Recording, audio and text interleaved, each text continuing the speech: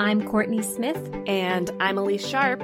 And we are two Shakespeare nerds who decided to make a podcast about our love for Shakespeare.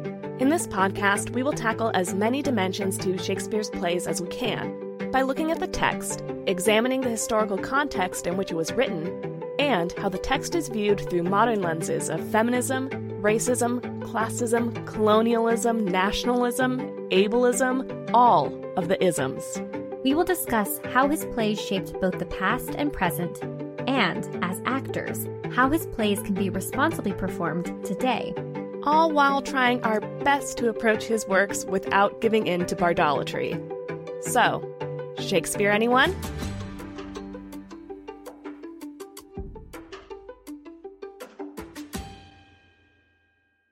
Hi, listeners. It's Courtney here. If you are listening to this episode after 2023, you might be wondering, who is this Corey Lee Smith host? When we started this podcast, I went by that stage name, Corey. I've chosen to leave my stage name and, as you know, I now go by Courtney. But before you enjoy past Elise and past Courtney's episodes in our back catalog, I wanted to clarify the name switch. Now that I've set that straight, I invite you to sit back, relax, and enjoy the episode. Hello, listeners. This is Courtney. Elise and I are so thrilled to continue bringing episodes of Shakespeare Anyone to listeners like you for free. We do this out of our love for Shakespeare, theater making, scholarship, and decentering dead white men. We put a lot of hard work into research, recording, editing, and generally producing a podcast. With that said, I'm here to remind you all that we have a Patreon page if you want to support our current work and our future goals that we believe Patreon will help us achieve. We've created a variety of support levels and continue to create exclusive bonus content for our patrons on a monthly basis. Our bonus content so far includes Shakespeare Stuff We Loved This Month posts, where we share the Shakespeare-related products we are obsessing over. Not only that, but we already launched bonus episodes. One is an extension on our conversation with Dr. Simone Chess about John Lilly's Galatea and early modern trans studies. And the second is a conversation with special guest Stephanie from Protest Too Much podcast, in which we review Joel Cohen's Macbeth starring Denzel Washington and Frances McDormand. Elise and I also discuss Shakespeare-adjacent content, like movies, TV shows, books, to name a few, and share those conversations exclusively to Patreon. These are incredible conversations you can unlock as a patron. We also have plans for additional bonus episodes, including more special guests, more film reviews, and even an Ask Us Anything. Distinguished patrons even receive exclusive voting power and snail mail. If you would like to join us and support the production of this podcast, or just check out the Shakespeare-themed names we've given the support levels, head to patreon.com/ShakespeareAnyone. The link will also be in our episode descriptions. And if you like what you hear, Elise and I would greatly appreciate it if you could rate, review, and follow us on Apple Podcast and Spotify. Your review might even make it on an episode. When you're done, be sure to follow us on Instagram and Twitter, and then tell a friend. Word of mouth is our best form of advertisement. Thank you for listening and all of the support you give us and the podcast. Now, onto the episode. Welcome to another Shakespeare Anyone mini-episode. In these mini-episodes, we'll be exploring topics that are related to Shakespeare but aren't necessarily connected to whatever play we've been discussing. And they're mini because, well, they're shorter than our other episodes. They're like quartos if the regular episodes are folio editions. In today's episode, we'll cover Holinshed's Chronicles, one of the sources Shakespeare used to write his plays. Now, what is Holinshed's Chronicles? Holinshed's Chronicles, also known as Holinshed's Chronicles of England, Scotland, and Ireland, is a large and comprehensive work published in several volumes that chronicles British history. It was first published in 1577, when Shakespeare was about 13 years old, and the second edition was published 10 years later in 1587. And for simplicity's sake, it was published in 3 volumes according to countries: England, Scotland, and Ireland. And this was an incredibly influential source to Shakespeare and many other playwrights of his time. The Chronicles are extensively linked to many of Shakespeare's history plays, as well as Macbeth, King Lear, and Cymbeline. But who is Holinshed, the owner of said Chronicles? And what is his work that had such an effect on Shakespeare? Raphael Holinshed was an English chronicler, most famously known for the historiography named after him. Little is known about Holinshed, including concrete details on his parents, birth, and education. But it's assumed he received his education at Christ's College in Cambridge. Shortly after, he moved to London and worked for the printer Reginald, or Rayner, Wolfe, who gave him the project that soon became Holinshed's Chronicles. He then retired to the countryside and died in 1580. But independent scholar Katrina Marchant of Reading the Past with Dr. Cat argues that the title Holinshed's Chronicles is incredibly deceptive because it hides how collaborative the project actually was.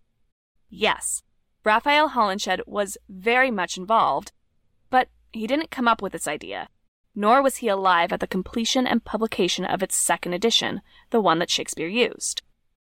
Holinshed's Chronicles was published by Raphael Holinshed, hence the possessive title. However, this grand idea of a collective history of England, Scotland, and Ireland was not his.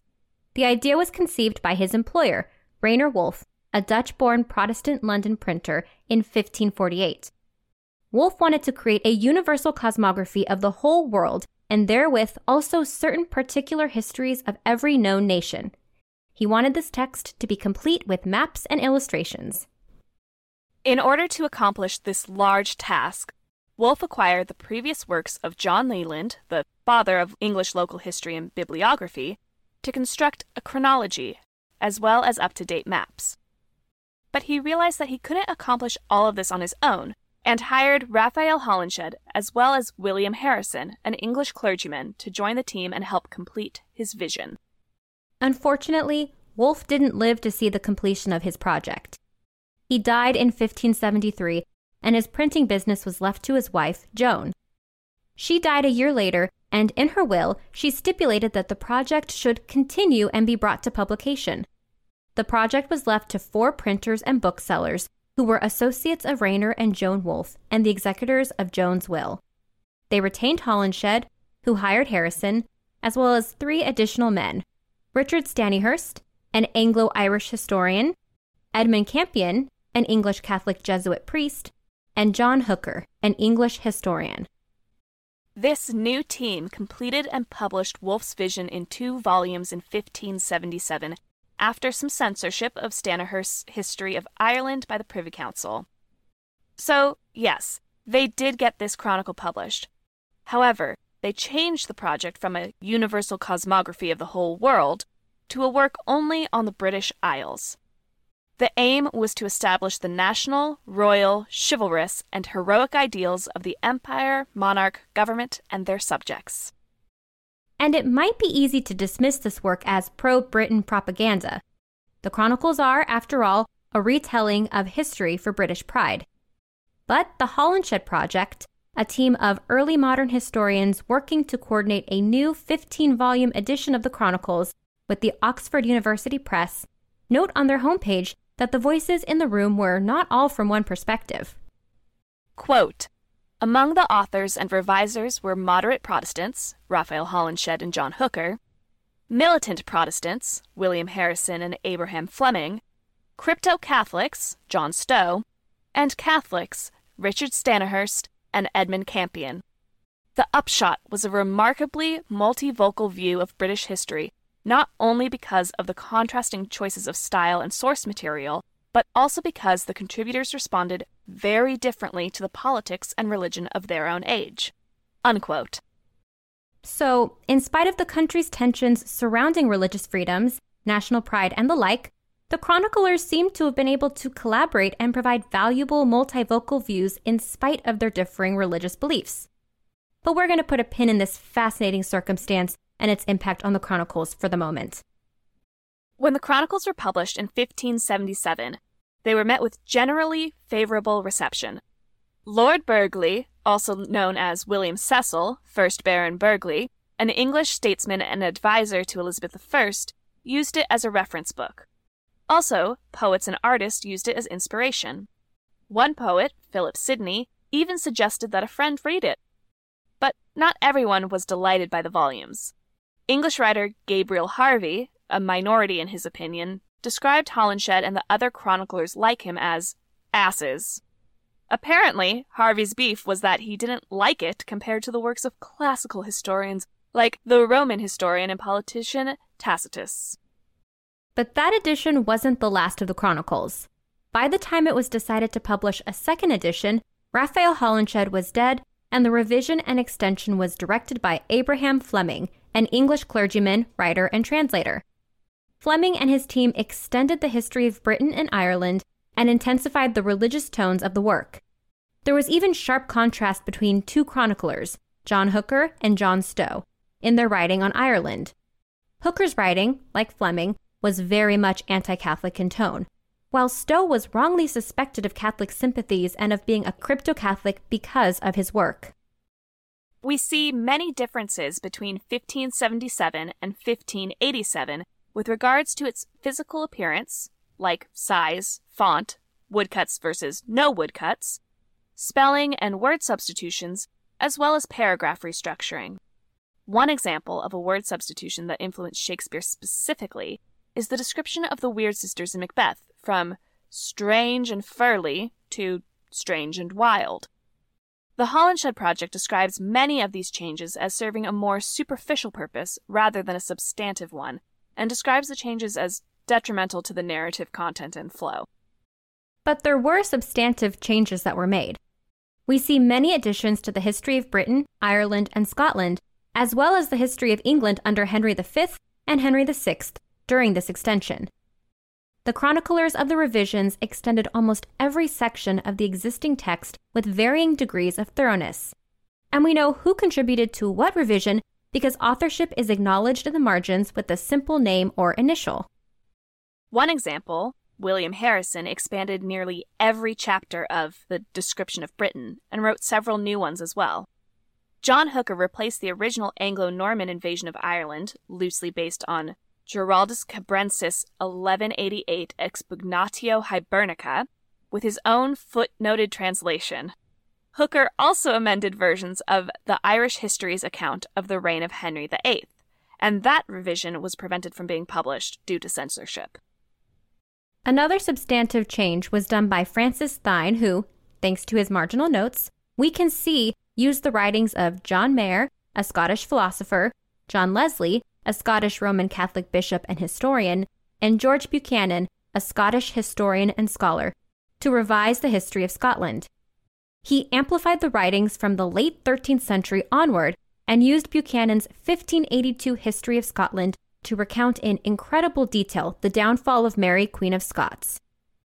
The history of England, specifically its coverage of 16th century domestic affairs, was expanded with the writings of John Fox, an English historian, and Edward Hall, an English lawyer and historian.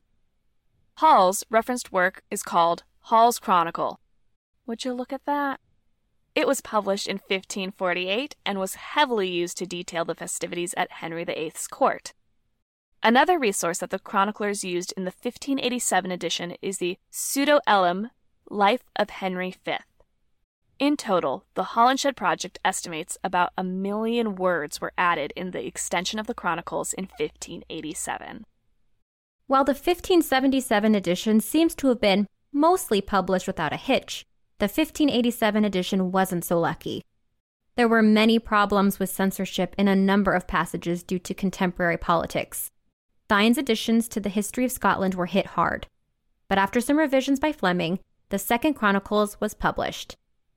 The second edition was expensive, just like the first, but appears to have circulated widely. And Shakespeare wasn't the only artist in his time using Holinshed's Chronicles as inspiration for their work. Christopher Marlowe's play, Edward II, Edmund Spenser's poem, The Faerie Queen, Samuel Daniel's poem, The Civil Wars, and Michael Drayton's poems, Piers Gaveston, Matilda, and The Battle of Agincourt, are also influenced by the Chronicles. And if you want to get inspired like these early modern artists, You can order a copy from your favorite local bookstore or head over to the Holinshed Project online to sort through the 1577 and 1587 edition in full. You can also break up your search by regnal years or chapters, depending on your interests. If you choose to search by regnal year, which means the year reckoned from the date or anniversary of a sovereign's ascension for all of us non-Brits, you can go back as far as William the Conqueror in 1066 up to Elizabeth I in 1577. If you choose to search by chapters, the chronicles go back further to the ancients of the island. We can also use this source to examine the multivocal perspectives of people of the time. One incredibly famous example that Dr. Cat walks us through in her video, Dr. Cat and Holinshed's Chronicles, is the retelling of the execution of Anne Boleyn in the regnal year 28 of Henry VIII. On page 940 of Volume 6 of the 1587 edition, one section of text provides an account of the facts of the execution of Anne Boleyn, as well as a quotation of her scaffold speech. In the next section of the page, another author voices a different perspective of Anne Boleyn, calling her this noble queen and writes of her innocence. But how did Shakespeare use the chronicles? Here's a few examples. As we previously mentioned, the depiction of the Weird Sisters in Macbeth came from Holinshed's Chronicles, specifically a passage in History of Scotland where Duff, a 10th century king, was a victim of attempted murder by witchcraft. There's also a woodcut illustration of Macbeth and Banquo meeting three women who are unnatural in appearance.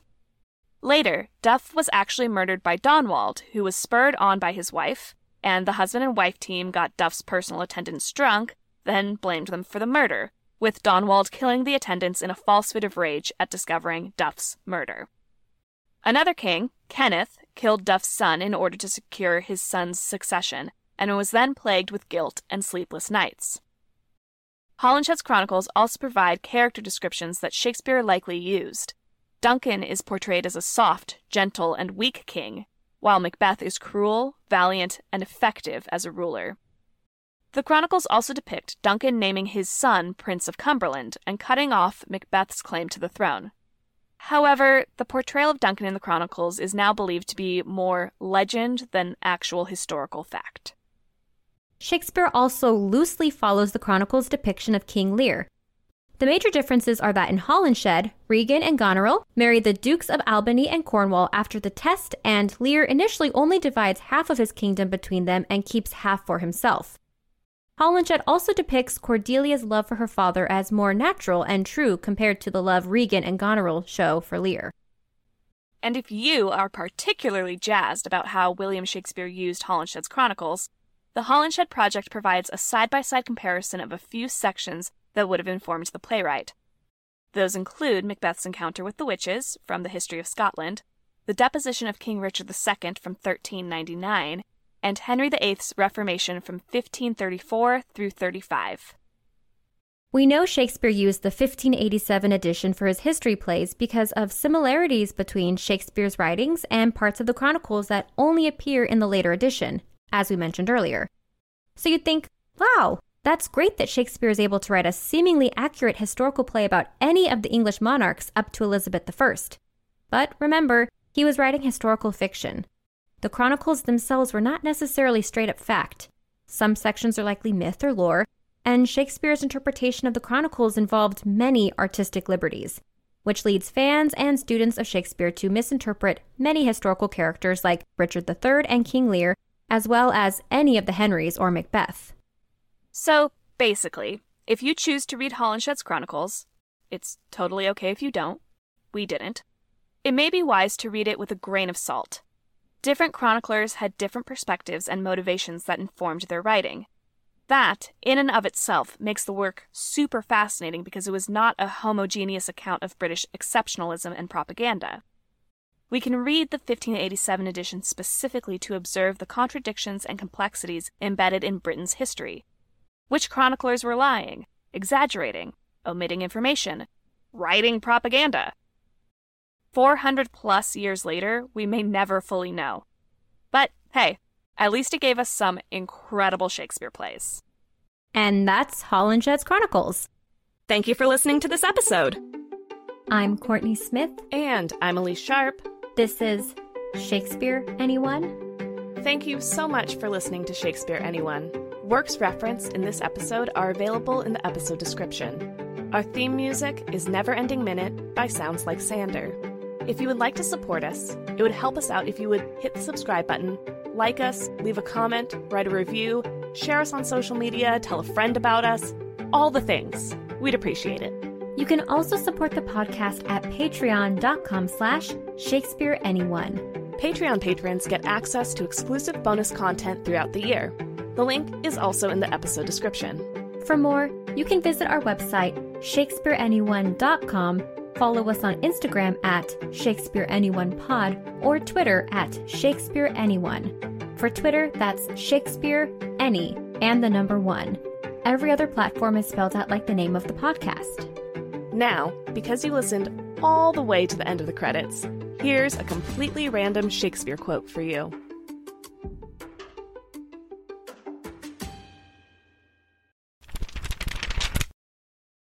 From Love's Labour's Lost, Act 5, Scene 2, said by Catherine. Lord Longaville said I came o'er his heart, and trow you what he called me?